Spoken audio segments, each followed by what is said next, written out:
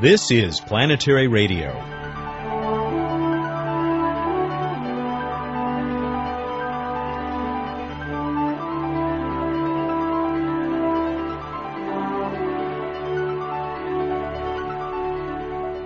Hi everyone, I'm Matt Kaplan. Nothing as inconsequential as a cold could keep us from bringing you this week's show with lots in store. Remember Deep Space One? The testbed spacecraft with the Ion engine and 11 other leading-edge technologies?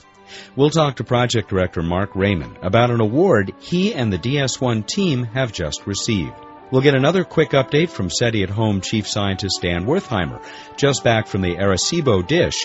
And on a special What's Up, you'll hear the funniest entries in our first message from ET contest. Are you ready for Survivor, the Mars edition?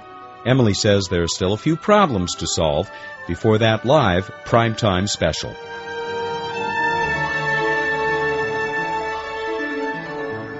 Hi, I'm Emily Lakdawala with Questions and Answers. A listener asked, considering that satellites are used on Earth to transmit TV signals, why can't spacecraft like Cassini, Galileo, or the Mars orbiters and rovers send back video instead of still images only? A Mars video feed would be very exciting, but it is not yet possible. The main obstacle to receiving video from other planets is that the speed at which data can be sent over such large distances is very limited. The distance between the Earth and Mars is always at least 70 million kilometers, thousands of times the distance between a communications satellite and the Earth. Over these great distances, the radio signal produced by a Mars-orbiting spacecraft is very weak. NASA is currently building an orbiting spacecraft called Mars Reconnaissance Orbiter that will have the largest data return of any Mars mission so far. It will achieve about 4 million bits per second. By comparison, an ordinary television signal has a data rate of about 30 million bits per second. The video that we really want to see is from the surface of Mars.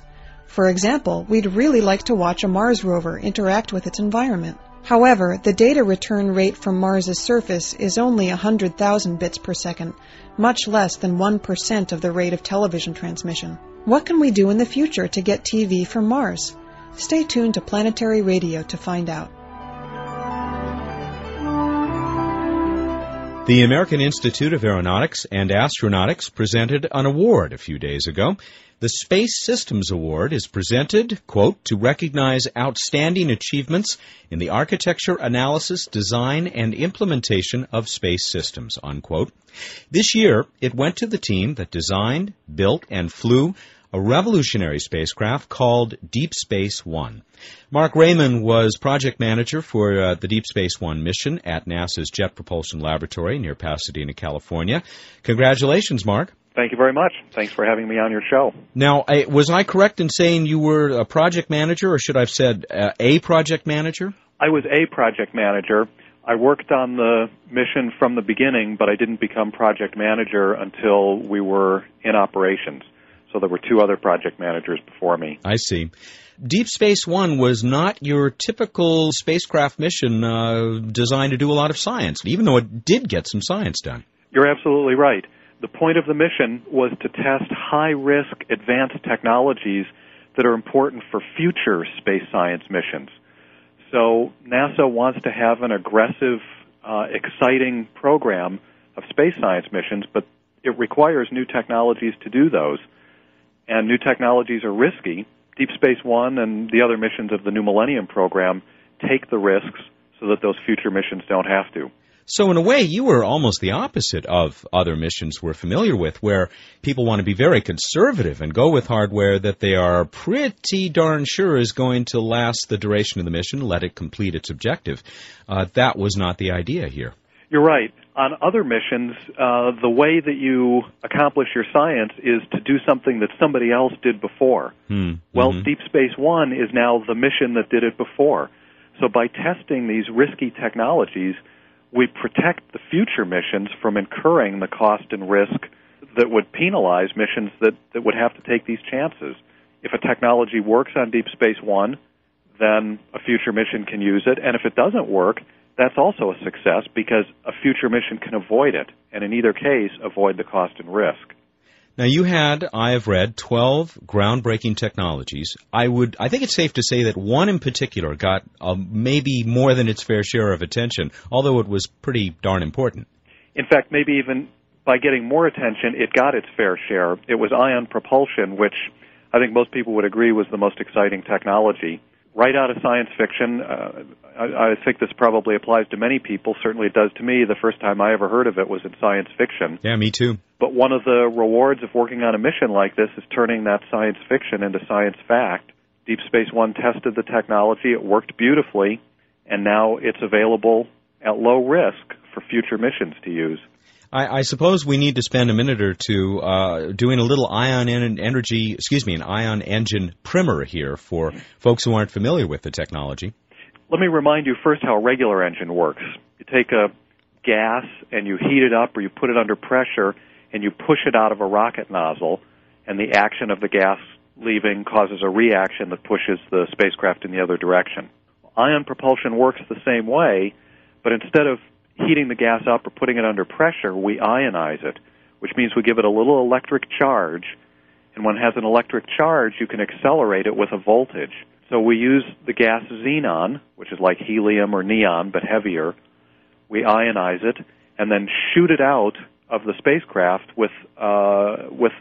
by putting a voltage on it, and that causes the xenon to shoot out at very, very high speed, in fact, about 10 times the speed of the exhaust of conventional propellants, and so that causes a relatively large push back on the spacecraft.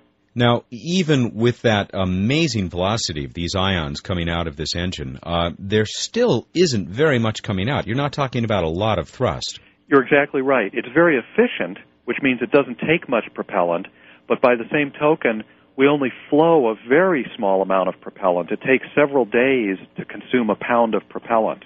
And so the thrust is extremely gentle. It's comparable to what you would feel if you held a piece of paper in your hand. That paper would push on your hand as much as the thruster pushes on the spacecraft.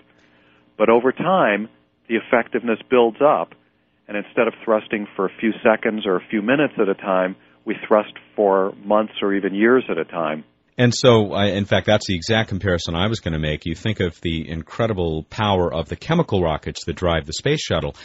But after a few moments or minutes, they're done with, whereas yours is literally designed to go for months. That's right. Conventional systems put the pedal to the metal for a few minutes, and then they coast for years and years. Using ion propulsion, it's what I like to call acceleration with patience. Ultimately, you can get to very high speed, but it takes a while. And one of the purposes for testing it on Deep Space One was to show that this really works as well as the theory said it would, and indeed it does.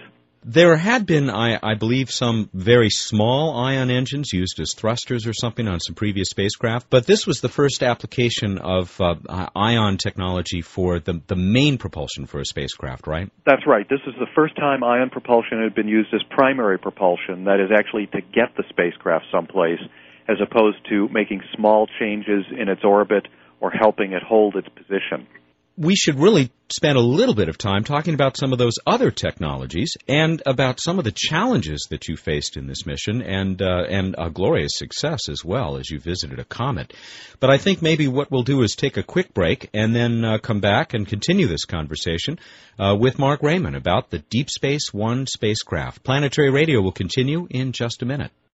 This is Buzz Aldrin. When I walked on the moon, I knew it was just the beginning of humankind's great adventure in the solar system. That's why I'm a member of the Planetary Society, the world's largest space interest group. The Planetary Society is helping to explore Mars. We're tracking near-Earth asteroids and comets. We sponsor the search for life on other worlds, and we're building the first ever solar sail. You can learn about these adventures and exciting new discoveries from space exploration in the Planetary Report. The Planetary Report is the Society's full-color magazine. It's just one of many member benefits. You can learn more by calling 1-877-PLANETS. That's toll-free 1-877-752-6387. And you can catch up on space exploration news and developments at our exciting and informative website, planetarySociety.org. The Planetary Society, exploring new worlds. Mark Raymond was a project manager for the Deep Space One mission, which has just received a very prestigious award from the American Institute of Aeronautics and Astronautics. Mark is with us on Planetary Radio. We spent a few minutes talking about the ion engine, perhaps the technology that was most worthy of getting a lot of attention from this groundbreaking mission. But you had a lot of other interesting technologies you were testing out, didn't you, Mark? Yes, we did. I think actually all of them were pretty neat. But another one that I think is particularly interesting is an artificial intelligence system that determines the spacecraft's location in the solar system, where it is, where it's going, without human intervention. And if it finds it's not on the correct course, it can change its course by adjusting the thrusting with the ion propulsion system. And of course, we don't have a solar system GPS. Everybody here on Earth is familiar with GPS. But this spacecraft managed to do it even out in the solar system by looking at distant asteroids and comparing their positions to the even more distant stars. That allowed the spacecraft, in a way that's perhaps a little too complicated to explain in this brief interview, but that allowed the spacecraft to figure out where it was. And this is a very powerful technology because, as with all the technologies on Deep Space One, we want to conduct more ambitious missions. And when we think about missions that will be far away in the solar system, where it's inconvenient for them to get help from Earth, or on the far side of a planet where it's impossible, or where they have to respond quickly, the ability to do it by itself is very, very important to illustrate the effectiveness of combining this autonomous navigation with ion propulsion compared to what we could do before Deep Space One. This would be like having your car find its own way from Los Angeles to Washington, D.C., arrive in a designated parking place, and do it all while getting 300 miles per gallon. That's the kind of advancement that just these two technologies offer. And again, as you said, we had 12 on DS1. What a great analogy. Do you want to mention any of those other technologies before we talk a bit more about the actual mission? Well, we had a number that reduced the mass and power consumption of spacecraft with microelectronics. We had some that combined different science instruments into very small packages. Again, the purpose of that was to test these instruments to make sure they worked, but then as long as we had them on board, when we had the extended mission and went on for our bonus encounter with a comet, we were able to use those technologies to return truly a wealth of scientific data as a bonus. And I read that you did some interesting things with the solar cells that powered the probe. That's right. Each set of cells had a little lens above it. In fact, there were 720 lenses focusing sunlight down onto the solar cells to let the solar rays weigh less and yet produce more power. And that worked flawlessly from the beginning of the mission to the end. You made reference a moment ago to your sort of bonus mission to a comet. When you launched in 1998, did you guys have any idea you were going to be getting the closest look yet at a comet nucleus? Well, again, the point of the primary mission was simply to test the technologies. Or, in fact, I shouldn't say simply. It was an extremely aggressive and ambitious mission. But we had in mind that if things went well, we would request that NASA extend the mission. But there was certainly no assurance because it was a very, very high-risk mission, depending on technologies that were chosen because they're risky. But the primary mission exceeded its success criteria. NASA extended it, and we flew on for another more than 2 years to get to the comet. By the time our aged spacecraft had gotten there, almost every subsystem had some kind of problem because the mission wasn't designed to last so long. And yet it survived that bold adventure at the comet and really produced some terrifically exciting results. And we should mention that was Comet Borrelly, and that on a future edition of Planetary Radio, we're going to talk with your colleague, Dr. Robert Nelson, who was responsible for a lot of the science that was done by Deep Space One. That will be as soon as that research is published, which I guess is being reviewed right now. You talked about how systems started to have some problems on the way to Comet Borrelly. You had one major scare, didn't you?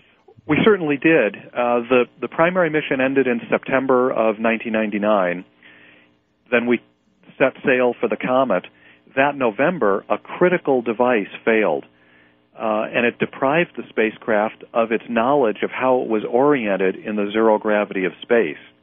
And it was such a catastrophic failure that everybody's expectation was that we should just terminate the mission and retire the spacecraft, let it rest on its laurels.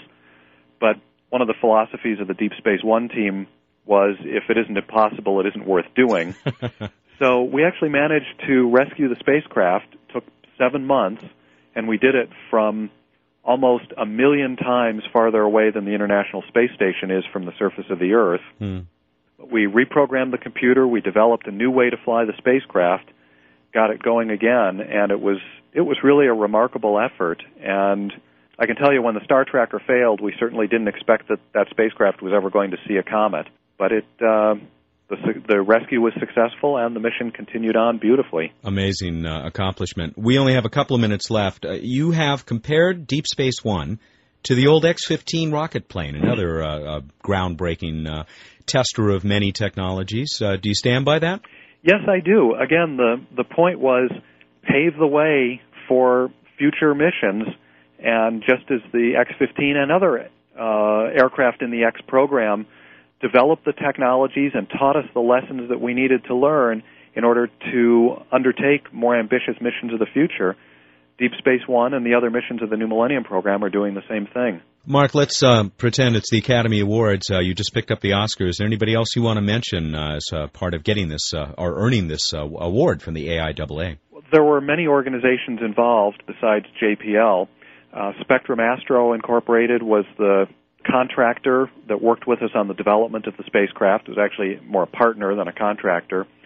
There were too many organizations probably to mention that participated in the development of the technologies and their incorporation on the spacecraft. So it was really a large team effort derived from private industry, academia, and NASA. Mark, what are you on to now? I'm now working on a mission called Dawn, a new discovery mission, which is going to go to the asteroid belt and make a detailed investigation of in fact, the largest asteroids.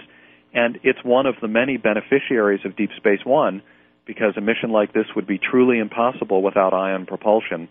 And so Dawn is really benefiting from DS1's groundbreaking work. Well, we will wish you as great a success with that new mission as you had with Deep Space One. And thank you again for joining us on Planetary Radio. Thank you. I enjoyed talking with you. Mark Raymond was a project manager for the Deep Space One mission, which has just received a very prestigious award from the American Institute for Aeronautics and Astronautics. Planetary Radio will continue in just a moment.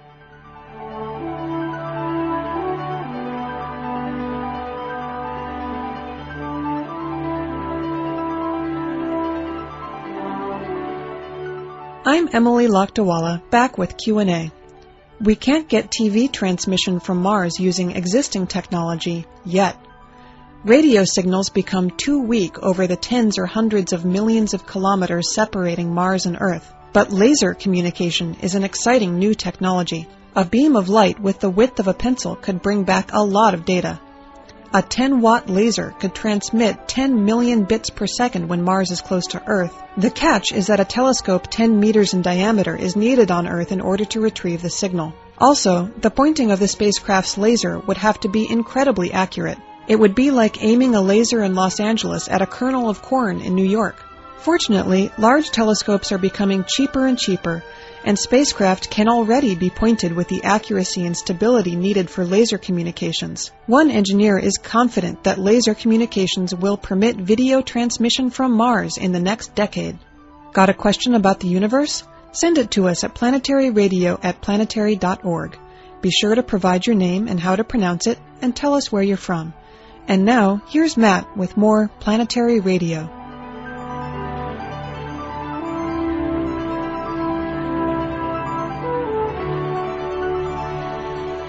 We've decided to check in once again, pay a short visit to Dan Wertheimer, the chief scientist for the SETI at Home project, who is now back in Berkeley, I take it. Dan, are you at home? We're back in Berkeley. We just came from the Arecibo telescope in Puerto Rico, the world's largest telescope. And when we talked to you there last week, you were your observations were on hold because of that little event taking place on the Sun?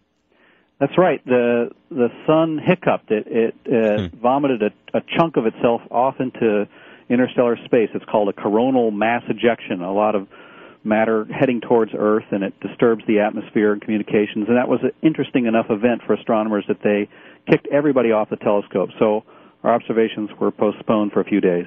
But you were able to get back on, and you did complete those observations. Yeah, we did get the time, and we were able to look at about 227 actual candidates that we wanted to check on. So we were very pleased with the way the observations went. We had 4 instruments. They all worked well. We brought back a ton of data to analyze, and that's what we're busy working on now. So 227, you actually more than met your target. Well, we observed some things besides SETI-at-home candidates. There were 160 SETI-at-home candidates, but we also looked at a few other things that we thought might harbor life. Like there's some planetary systems that are nearby. We looked at 5 of these things that are in nice circular orbits that might have Earth-like planets going around them. We looked at some nearby galaxies. We looked at some candidates from another SETI program called Serendip, and we looked at some nearby stars. Anything interesting in the data so far? No, but we've just done a very cursory examination of the data, and there may be something lurking, a faint signal in one of the tapes that we recorded that we'll be sending out to the SETI-at-home participants, but it's too early to know. So how soon will that data start to show up on the computers of those 4 million SETI-at-home users? There are 2 stages. The first stage is to take the normal data that we record with the SETI-at-home data recorder and send that out to the users. We've got to make some small tweaks because this is not ordinary data. We use a different receiver. We scan differently. It's a more sensitive search. So that'll take another week or 2 before we can send it out to the SETI-at-home users to get that processed. And then we also recorded data in a more thorough way. This is the second phase of the data analysis, better than the normal way that we record data on a recorder that uses a lot more bits. It's a little more sensitive. We normally don't record that way because it generates a huge amount of data, but it's okay if you just have a couple days on the telescope.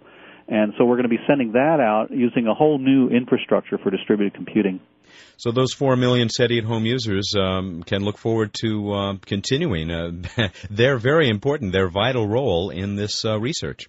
Yeah, I think we need them, and we can't analyze even with the small amount of time that we had on the Arecibo telescope. We took so much data that we can't possibly analyze it ourselves with our computers, our local machines, and we need the volunteers to help us dig through this data and hunt for ET. We're just about out of time for this quick update. Tell folks how they can become part of the world's biggest supercomputer. So if you want to help us hunt for radio signals from ET, you can download the SETI-at-Home Screensaver program, and you go to the website planetary.org, and that'll link you to the SETI-at-Home Screensaver. You can download the Screensaver, install it in your computer, and everybody analyzes a different chunk of the sky. And if you might be one that gets some of the data from these follow-up observations at Arecibo, which would be pretty exciting. And so sign up and help us hunt for ET. Dan, thanks again for taking a couple of minutes. I'm sure we'll be talking to you and your colleagues again in the near future. Pleasure talking with you, Matt. Dan Wertheimer is the chief scientist for the SETI-at-Home project. Planetary Radio continues in just a moment.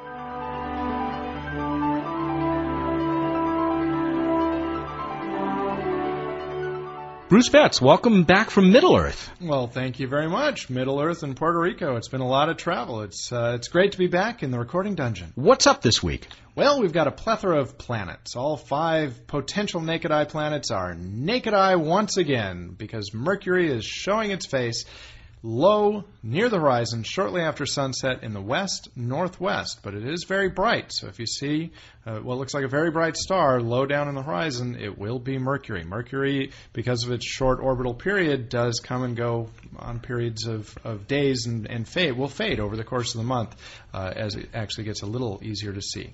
Saturn also up in the evening sky, and if you are looking to try to find Saturn, look the evening this airs, Monday, April 7th. It will be near the moon. So the bright-looking star near the moon is actually Saturn. It's also above Orion in the sky is another way to look at it. Jupiter, extremely bright, impossible to miss, basically right overhead in the early evening. And in the morning sky, Venus, bright and fairly low in the morning sky in the east, and Mars has once again returned from its vanishing during our April Fool's show, and you can see it in the early morning, reddish, far to the right of Venus. You had to be there, folks. What else do you have for us? But it's archived, so if you weren't there the first time, please go back and check planetary.org. We also have This Week in Space History. On April 12th, a very significant date in space history, in 1961, Soviet cosmonaut Yuri Gagarin became the first human in space, and 20 years later was the first space shuttle launch, which included astronauts John Young and Robert Crippen. Let me get ready for the echo here. Random Space Fact! A blue moon is the second of 2 full moons that fall in the same month. This can occur because the full moons occur roughly every 29 and a half days, so you can fit 2 into a month. But a blue moon occurs roughly every 2 3/4 years. So now, when someone says once in a blue moon, you'll know exactly how long that is, 2 3/4 years. Excellent. Now I think we move on to, it's why this is going to be a special extended version of What's Up. We need to spend a little bit more time reviewing the results of last week's trivia contest, which was not a trivia contest. Exactly. We encouraged humorous entries last week for what will the first message from extraterrestrials say. And we'd like to share some of those with you because of the humor, so we're giving you the extended play dance mix of Planetary Radio. No, we've gotten the best of here. Here you go.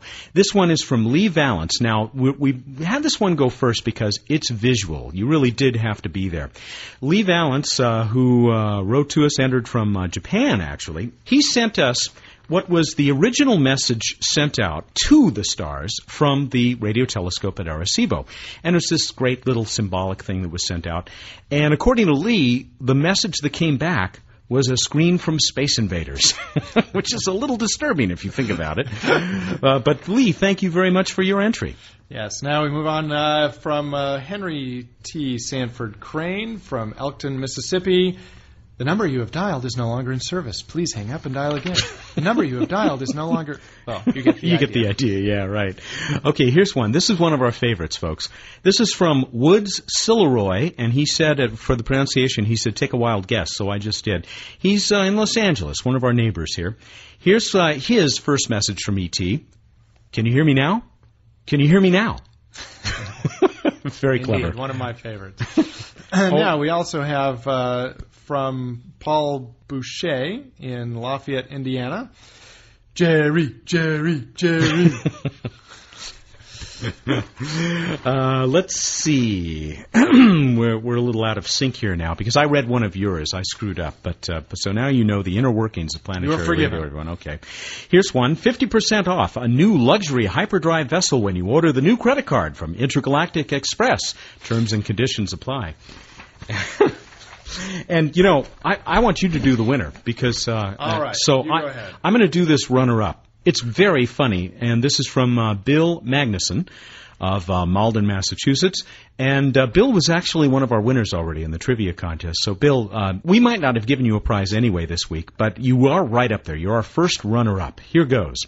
Congratulations! You may already be a winner. Be one of the first 1,000 civilizations to respond with your magic activation number, and you will receive, for the life of your solar system, a free subscription to the Milky Way Times. Shipping and handling charges may apply. Only one entry per trillion inhabitants per solar system allowed. Odds of winning are too high for you to comprehend. Void where prohibited. It's galactic spam, everyone. Thank you, Bill. That's a good one. And now, our winner. Drum roll, please. Da-da-da-da-da-da. Bennett Reagan, 9 years old, from Los Angeles, California, enters that an extraterrestrial would say, "Dude, where's my spaceship?" Thank you very much. And he was very clever. He also said he's glad that you're back from your travels, back from Middle-earth.